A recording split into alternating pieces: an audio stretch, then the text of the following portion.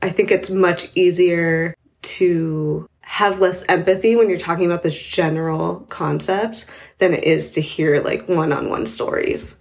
Like, I'm sure if I sat down face to face with a lot of pro-life people, they would realize like I'm a human who made a really tough decision. I always tell people that it was like simultaneously the most like spiritual and like transformative and healing and loving experience of my whole life. I was like, why did I just have to go through all this alone? And why isn't it talked about more? People think that like if you don't ever speak up about anything, like, oh, what is my voice going to do? What does that matter? Like, I'm just one person. But like, if I can stand up for at least one person, even if that person is just me, then like that makes a difference. Hi, I'm Tara Lopez, and you're listening to This Is What It Feels Like.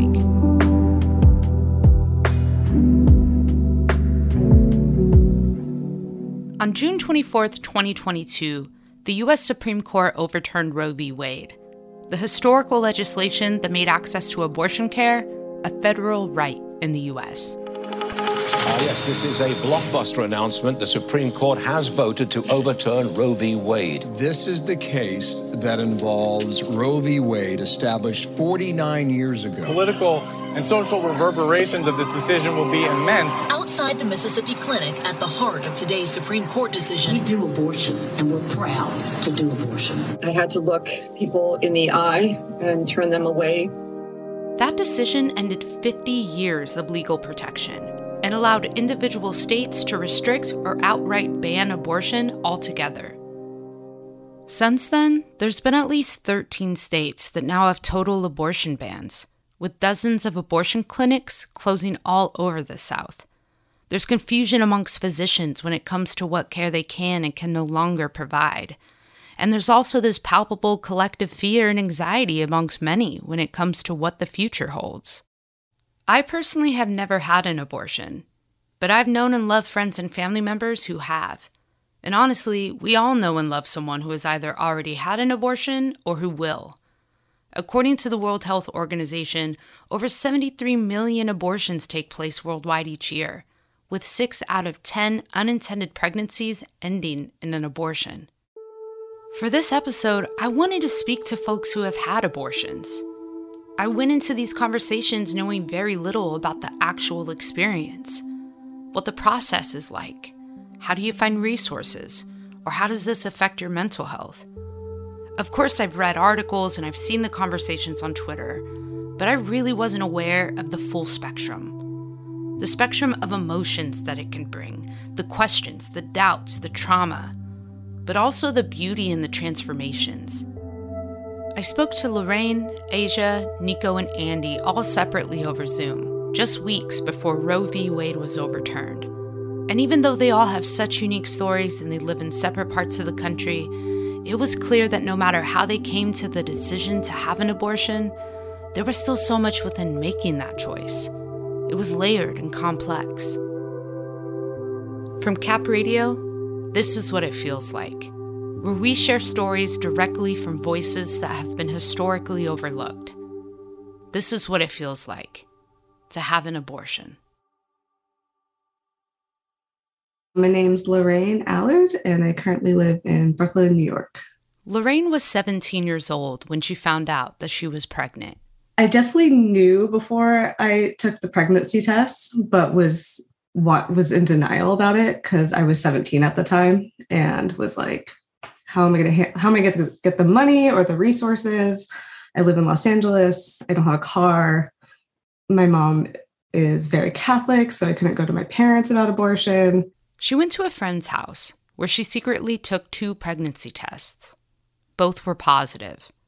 She says that she only told one person. Otherwise, she kept the news to herself. Your reputation with your friends is everything. Like, your social group is everything. And so I couldn't emotionally handle having like my social group judge me or shame me or question if I was making the right choice. So it felt like something I had to keep a secret. Lorraine said that she felt a lot of shame, which made her feel like she needed to figure out her next steps alone. which when you're 17, you're used to your parents navigating, like scheduling all your doctor's appointments and asking the right questions for your doctors. If you have to take antibiotics, it's not up to you at that age. So it was pretty difficult to figure out what to do next. She first called her local Planned Parenthood, but was told there weren't any available appointments for months. Luckily, there was a local hospital within walking distance from her parents' house, where she was able to make an appointment. I did not feel supported by the people there. I had to do the process alone. And so the easiest way for me to cope was just to check out as much as I could. And then the physical abortion was actually pretty rough. They were struggling to get all the tissue out of my body. And so I remember the pain medication wearing off and them still trying to get more out and not being able to. And after that, they decided to give me the abortion pill to make sure that everything was fully taken care of. She says that she went home that night not knowing what to expect from taking the pill. The doctors hadn't really told her what was going to happen, and she was in too much of a daze to ask. It was about a week later when she had her second abortion. I'd been camping in Kern River, and we were on our way back from the camping trip to Los Angeles, and the rest of everything came out. And I was like soaked in blood in the car with my friends who had no idea that I had an abortion. And I had to like run into a fast food restaurant. And I remember looking into the toilet and there was just chunks of tissue in the toilet. And I just had to be like, oh, I got my period. Oops. Like, does anyone have a tampon? And luckily we had been camping, so I had extra clothes in the car, but like probably just, my lap was completely soaked in blood. That was a little traumatic for sure. Lorraine says that beyond the trauma of that incident, she also felt depressed. I was really sad. I was like really, really sad. At the time, it made me feel like I could not rely on anybody. Because the experience was so painful, I remember just kind of laying around the house and watching TV all week and just not really engaging with anybody or not wanting to be around anybody. I'm someone who's always had a million hobbies and have a lot going on. So I just remember being so stressed out that I didn't want to get out of bed. She continued to keep her abortion a secret from friends, but especially from her family. So I had one instance after my abortion where I was in the kitchen and I think some of it ended up getting billed to my parents. And my dad very calmly asked me if I was pregnant and I said no, and then never brought it up again, which that's exactly what I needed at the time. Was just like, okay, as long as you're good, we're good. It's totally, I'm not gonna pry. I pretty much tried my best to suppress the whole experience until I reached my early 20s.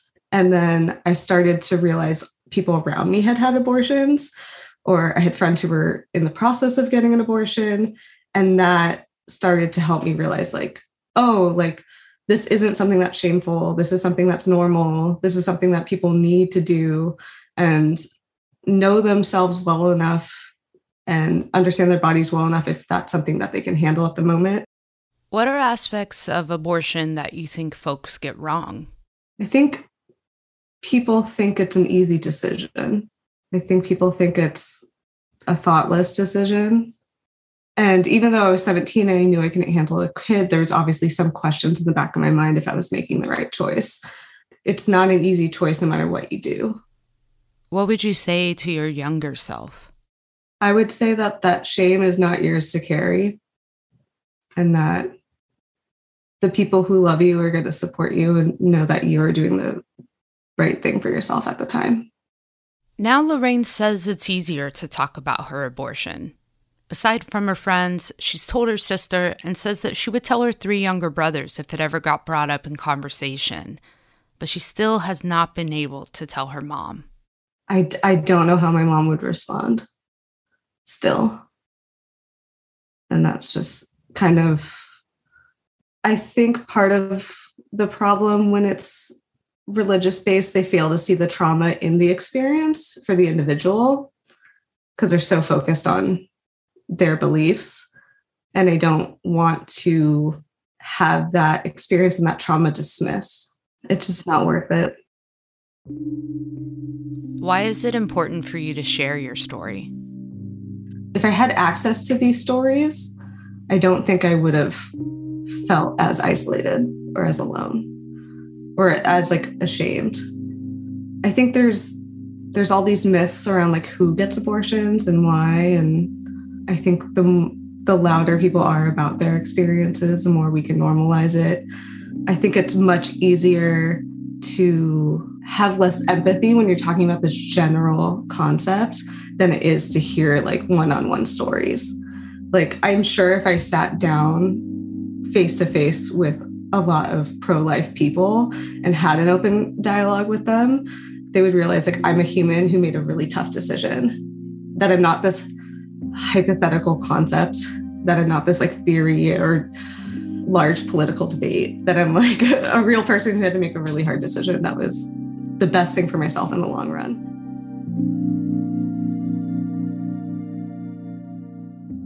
Nico Balat and I connected one afternoon over Zoom. She lives in San Francisco, and it's where she also had her abortion. Like Lorraine, she says that she knew she was pregnant before she even took a test. I was still like completely shocked. Like, I know it sounds funny to say I was so surprised, even though like I knew at the same time, but yeah, I had a hard time just kind of like coming to terms with it in that moment. Nico tells me she knew that having an abortion was the right thing for her. But despite that, a lot of feelings came up. She was 30 and says she felt a lot of shame around her age. It was just like, you're too old. Like, you should have figured out like how to like do this by now. Like, you shouldn't be dealing with this. Despite that shame, she tells me that this entire experience was life-changing and made her feel the most connected to her body and spirit. Oh my gosh, it was honestly, when I have to like sum up like my experience with an abortion, like in just like one easy sentence, I always tell people that it was like simultaneously the most like spiritual and like transformative and healing and loving experience of my whole life. The physical effects of being pregnant, the nausea, the fatigue, the aches, all of it made her look at her body in such a new light. That was super powerful for me because I would identify as someone who's pretty healthy, has a healthy lifestyle, has a pretty healthy body. I realized like I kind of had always treated my body as like this efficiency or like productivity machine, where it was like my conversations like internally was like, we need to be doing more, and like let's run more miles, and let's do more exercise and accomplish more. Like that was always kind of the narrative. And my body like didn't really have its own voice to be like, hey, like let's wait a second or let's rest. Like that wasn't something that really happened until I was pregnant, and then suddenly it was like, yeah, I'm too tired to exercise and I kind of feel sick. And it's like, wow, I never had really like allowed my body to have like its own voice or wisdom. That was really powerful for me. So that was really cool. Like, sure, I had doubts, I had fears, I had so much. I had like the stigma, like so much was like in the background. It was just at my core, I knew this was right. Also, like Lorraine, Nico didn't tell her family. In fact, she still hasn't. She says that she would tell her mom if she asked, but says at the time she really didn't want to have to worry about having to manage other people's feelings. Can you walk us through that day? Actually, this is like a part of it that like I feel like no one really talks about. Like for me, I wanted to know like all the details. And sure, like I had a great OBGYN and like I have health insurance. Like I have a very privileged story. I also live in a place that's very supportive. While I was pregnant and getting ready, I was like, well, what can I expect? Like I was searching on the internet and I did find a lot of information on like what's actually like going on at like week 4, week 5, but it was all to the like happy expectant mother, like your baby is the size of a pea. And I was like, why can't this just be translated for like somebody who's going to have an abortion? And I did find I found like one resource that was put together by like an abortion doula. There was definitely like a lack of resources, I think, when I had mine. But You know, I was kind of presented with two options. The two options are the abortion pill and an in-clinic abortion. Medication abortion consists of taking two different pills to end a pregnancy. These pills cause the cramping and bleeding that empties the uterus. An in-clinic abortion, also known as a surgical abortion, is a medical procedure. It works by using suction to empty the uterus. Nico ended up having a medication abortion. She had a friend there with her in the doctor's office, holding her hand during it all. I just remember my friend saying, like, this is a loving act, you know, like what you're doing, like this is an act of love. It was exactly what I needed to hear, honestly, in that moment, like the most perfect words that I could have asked for. But 2 weeks later, while at a checkup, she found out that not all of the tissue had been taken out. She had to undergo the surgical procedure and have a second abortion. After the procedure, she tells me that several of her friends supported her by dropping off groceries or sending her care packages. But the biggest thing was that they listened to her. I would just say, if you want to support someone, just like really show up for their experience, you know, and don't feel like you need to have your own opinions involved or anything like that. I felt the most supported by people who just tried to mirror my experience back to me. And Nico tells me that her abortion has made her realize she does want to be a mother one day. I remember going through a run through Golden Gate Park at sunset and just having this really emotional experience at sunset where I was just crying and I felt like I was releasing like weeks of everything that I had gone through and just had this like really profound realization of like, wow, the line between grief and relief is so thin. But like the space between like getting pregnant and getting an abortion is so vast. Like there's so much space there to have so many feelings and thoughts. And it was just, wow, this was such a big experience, you know, that really like encapsulated like every insecurity I ever had, all my childhood trauma coming to the surface, you know, like every fear I'd ever had, like everything all rolled into this like one experience, you know, and it solidified this feeling that I had had my whole life, which was like, I want to be a mother someday. 100% was like, I can't wait to like do this for real, you know, like when it feels right for me. What do you think people don't understand about abortion? I think the number one thing that folks get wrong is just like how normal it is. 1 in 4 women before the age of 45 will have an abortion. That is so normal. Like, it's so complicated and complex, and it's not just a black and white thing. When you talk to like a person who's had an abortion, you start to get this richness. But when it's just like this politicized narrative, you kind of miss out on that. Yeah, it is both easy and hard. And it is like, you feel really confident or empowered, but also you feel like kind of scared and insecure and doubtful. And that's just my experience, I should say. I do have a friend who like was such a source of strength for me, who said, you know, like my abortion was like the most empowering day of my life. It was in and out. I went to McDonald's afterwards and ate some fries. I never thought about it again. Coming up, Asia has an abortion and deals with an unsupportive partner. We'll be right back.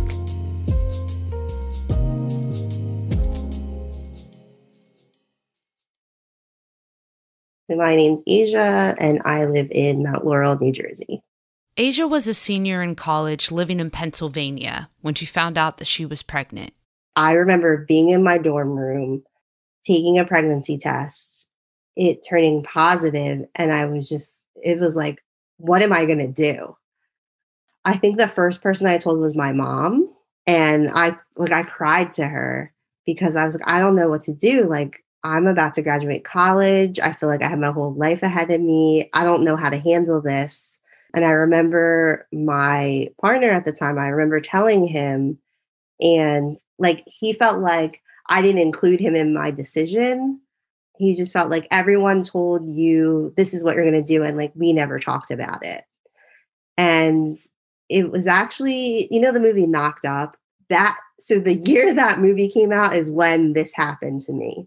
So he said to me, you know, they made it work in that movie. Why can't we do that? And I'm like, this is our real lives. You're comparing our real lives to a comedy movie. Like, this isn't funny. Asia says that despite having health insurance, she had a difficult time navigating where to go for an abortion. I remember feeling like embarrassed and like afraid and like ashamed to be making these phone calls. And like just no one really being there for me during that time, my partner included. At the time, I had health insurance through my school. And at the time, I'm a young adult. I don't know how any of that stuff works. And like, no one to really ask. So kind of just figuring it out on my own. And it was a lot. Eventually, she found a local clinic that would work with her insurance. Can you walk us through that day? That morning, I remember just being like so upset, so afraid. And, my partner is down at the beach hanging out with his friends. So my mom went with me. And, this is very common, but it makes the situation worse.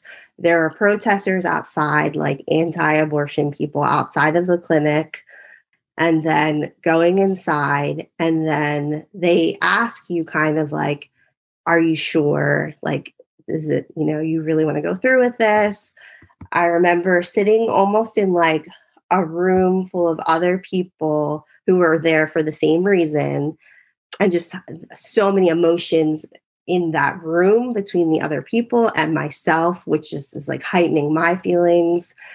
And then, they bring you in for the procedure. And the last thing I remember is them saying to me like, oh, you're 8 weeks. So you caught this just in time. So like those words kind of haunted me for a while. And then I remember, you wake up in a room, and then once you're kind of like good to go, everything wears off. You can go home. And my mom was driving me home, and I was okay for a minute. And then I just remember like breaking down and like crying my eyes out. Like, did I make the right decision? She says that her partner at the time didn't help the situation. He brought up again how he just feels like he had no say in this. Our families just decided for us.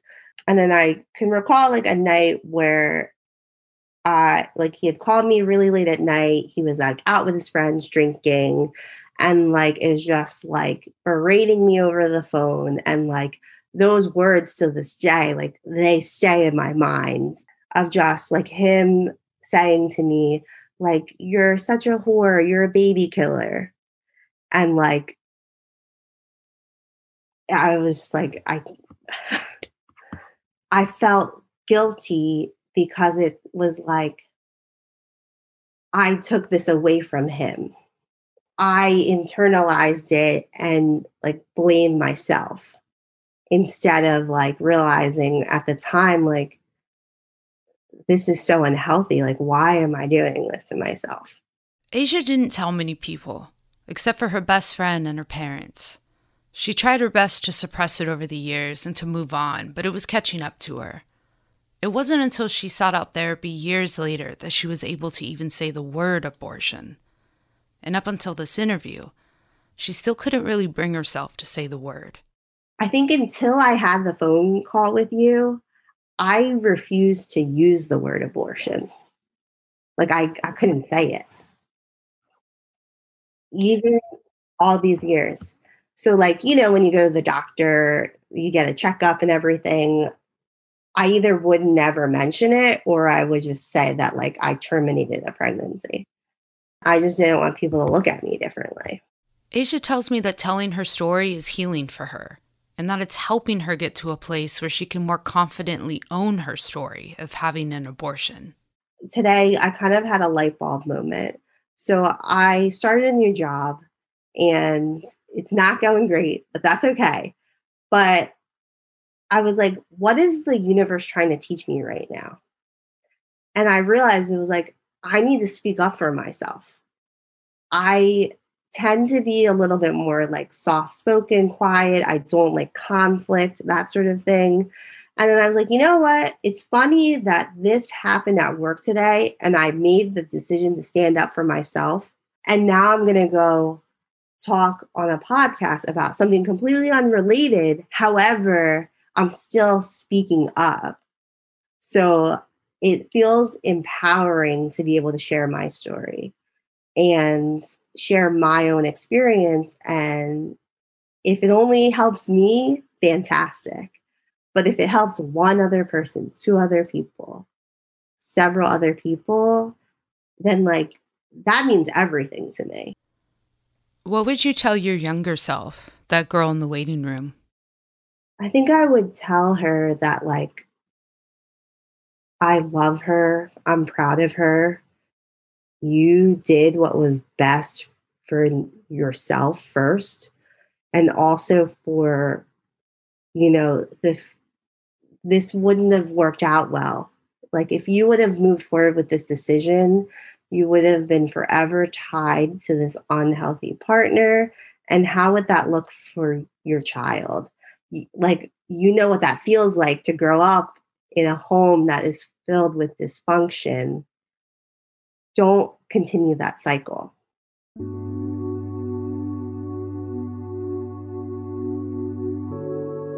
My name is Andy Wilson, and I live in Seattle, Washington. Andy was in her late 20s when she found out she was pregnant. She was living in Brooklyn at the time. And like Lorraine, Nico, and Asia, she knew something was off and immediately confided in a roommate. After confirming her pregnancy with 2 tests, Andy knew she would be getting an abortion. Wasn't looking to be a parent anytime soon in my life, but actually being pregnant and having like the feeling, it puts your mind in a new place, of course, of like, well, what if I did keep it? And what if, you know, I did change my life? But she knew that wasn't the right decision for her. And it wasn't a reality in her current long-distance relationship. So after telling her partner her decision, she made an appointment at Planned Parenthood. The next available one was in 6 days. And that's when she decided to tell all of her roommates. I told some people that night, and, you know, everybody's hugging me and like, we support you. And then one person specifically asked like, so are you going to be a mom, or like, you know, you're going to have a baby, like assuming like I wouldn't have an abortion for some reason. That was the first one that kind of put me off. I was like, oh no, I'm not, I don't think I'm planning on keeping it. One in particular was closer to the day I was having my abortion, and a roommate was leaving for an international trip before Christmas. And she asked if she could touch my belly. Yeah. And that was really shocking to me because I didn't want any emotional connection. I didn't want to think of it as a fetus or a baby. It was an embryo to me. I did not want to think of it as a baby. So that was really upsetting. And I just had to tell her, no, I'm sorry, you can't do that. And that's not the way I think about this. And then she just left. On the day of her abortion, she took the train to her local Planned Parenthood. She decided to go alone. Because she didn't have health insurance, she had to pay $600 out of pocket for the procedure. I was pretty miserable. No, it was not a comforting place to be, I will say. Had my ultrasound after that. And then they have to ask you, like, if you're 100% sure you want to do it. Like, and I think that was another hard part of it. It's just like being like, yes, I'm sure. Please don't like make me question myself. Like, I just want to get through this. Then you go to the final step of talking to somebody. They just give you the pills. They instruct you what to do, give you numbers to call if you have issues. And they try to see if they can also get you on birth control, which I didn't like. I'm like, why do I have to talk about this now? Or, you know, they ask, do you want to consider getting on birth control? Which I think is a really biased way of like telling somebody like, oh, you shouldn't get pregnant again. Or it's like, do you want to avoid getting abortion in the future? Which is not the way I personally look at abortion. I think somebody should be able to get as many abortions as they need or want to have. After speaking to a counselor, Andy finally headed home and says that she bought herself a slice of pizza before hopping on the train. She spent the next few days alone at home, watching movies and resting with a heating pad and strong ibuprofen. She tells me that she felt emotional during that time and internally angry, processing feelings of isolation and wondering why this experience wasn't talked about more. How do you wish you would have been supported by those around you during that time? I love that question.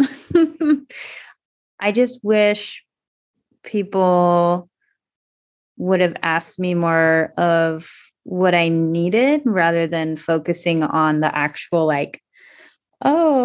Andy is gonna abort a baby, or the way they saw it, I think, in their eyes. Or can I be there with you? Is there anything you need after your abortion? The aftercare is just as important as during, in my opinion. If I know anybody going through that, I just mostly want to listen to their experience too. I think a lot of people just need to talk about their experience and find some kind of common ground with people, or at least that's what I needed afterwards. And it's different for everyone. Pregnancy does not look the same across the board at all. But just kind of knowing this is what taking the pills at home is probably going to look like, and the timing of everything. And these are the things you should have. I just think it's so important to share all the little details like that, so people feel loved and supported and cared for, and knowing it's okay. And abortion is completely normal. And however you feel about it, if you're sad about it, if you regret it, if you're that was such an easy decision for me, everything is acceptable and, completely valid. For years now, Andy has been inspired to help others navigate their own abortions by sharing resources or helping counsel friends. She started training to become an abortion doula, learning from those who have worked as doulas for years help with aftercare and extra support. She also has some advice for folks who want to learn more about abortion, and it starts with the language we use. She says by simply using the words abortion or pregnant people, you can automatically make all people feel included in the conversation. This affects everybody on so many levels, and especially trans people who are pregnant, because there's so many other things stacked up against them, especially in these trigger states or where abortion is really hard to access right now. You also don't need to have a traumatic situation or story to affirm that abortion is something everybody deserves and needs. If you just want to have one, you should be able to have one. I do think people just need to be listening more. There's so many, especially Black leaders and queer leaders who've been, again, at the front of this for so long now. So I think follow them and take steps from there, This doesn't all have to be done overnight. This is going to keep happening for years and years to come. Who knows the full extent of what's going to happen, because before you know it, you will probably know somebody close to you who's going to need that assistance. I love what Andy says about this work not having to happen overnight, because it's easy to forget that. And we need to have abortion come up in our everyday conversations so that we can destigmatize this and see abortion for what it really is, a normal thing that happens every day. And it can be a difficult and complex decision, or it can be simple. But regardless, as all of them have explained, it's never a careless decision. I want to thank Lorraine, Nico, Asia, and Andy for sharing their stories with us. For most of them, this was the first time they had sat down and talked about their experience so openly, and I'm so honored to have shared this space with them.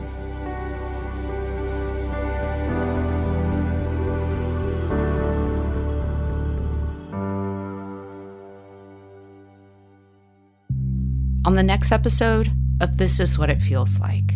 All the unanswered questions I was saving up for him since I was 14 that he stole from me.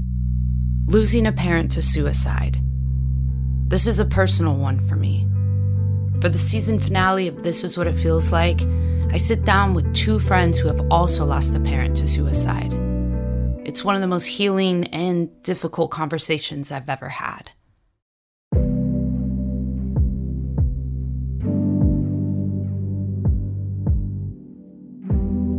This This Is What It Feels Like is a production of Cap Radio, hosted and produced by me, Tara Lopez. Jen Picard produced and edited the show. Sally Longnecker is our executive producer. Original theme song and music produced by Wes Jones. Paul Conley is our sound designer.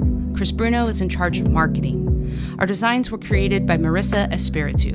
Renee Thompson is our digital products manager. We'd like to thank Carl and Sue Miller, whose generous gift was instrumental in making this podcast come to life.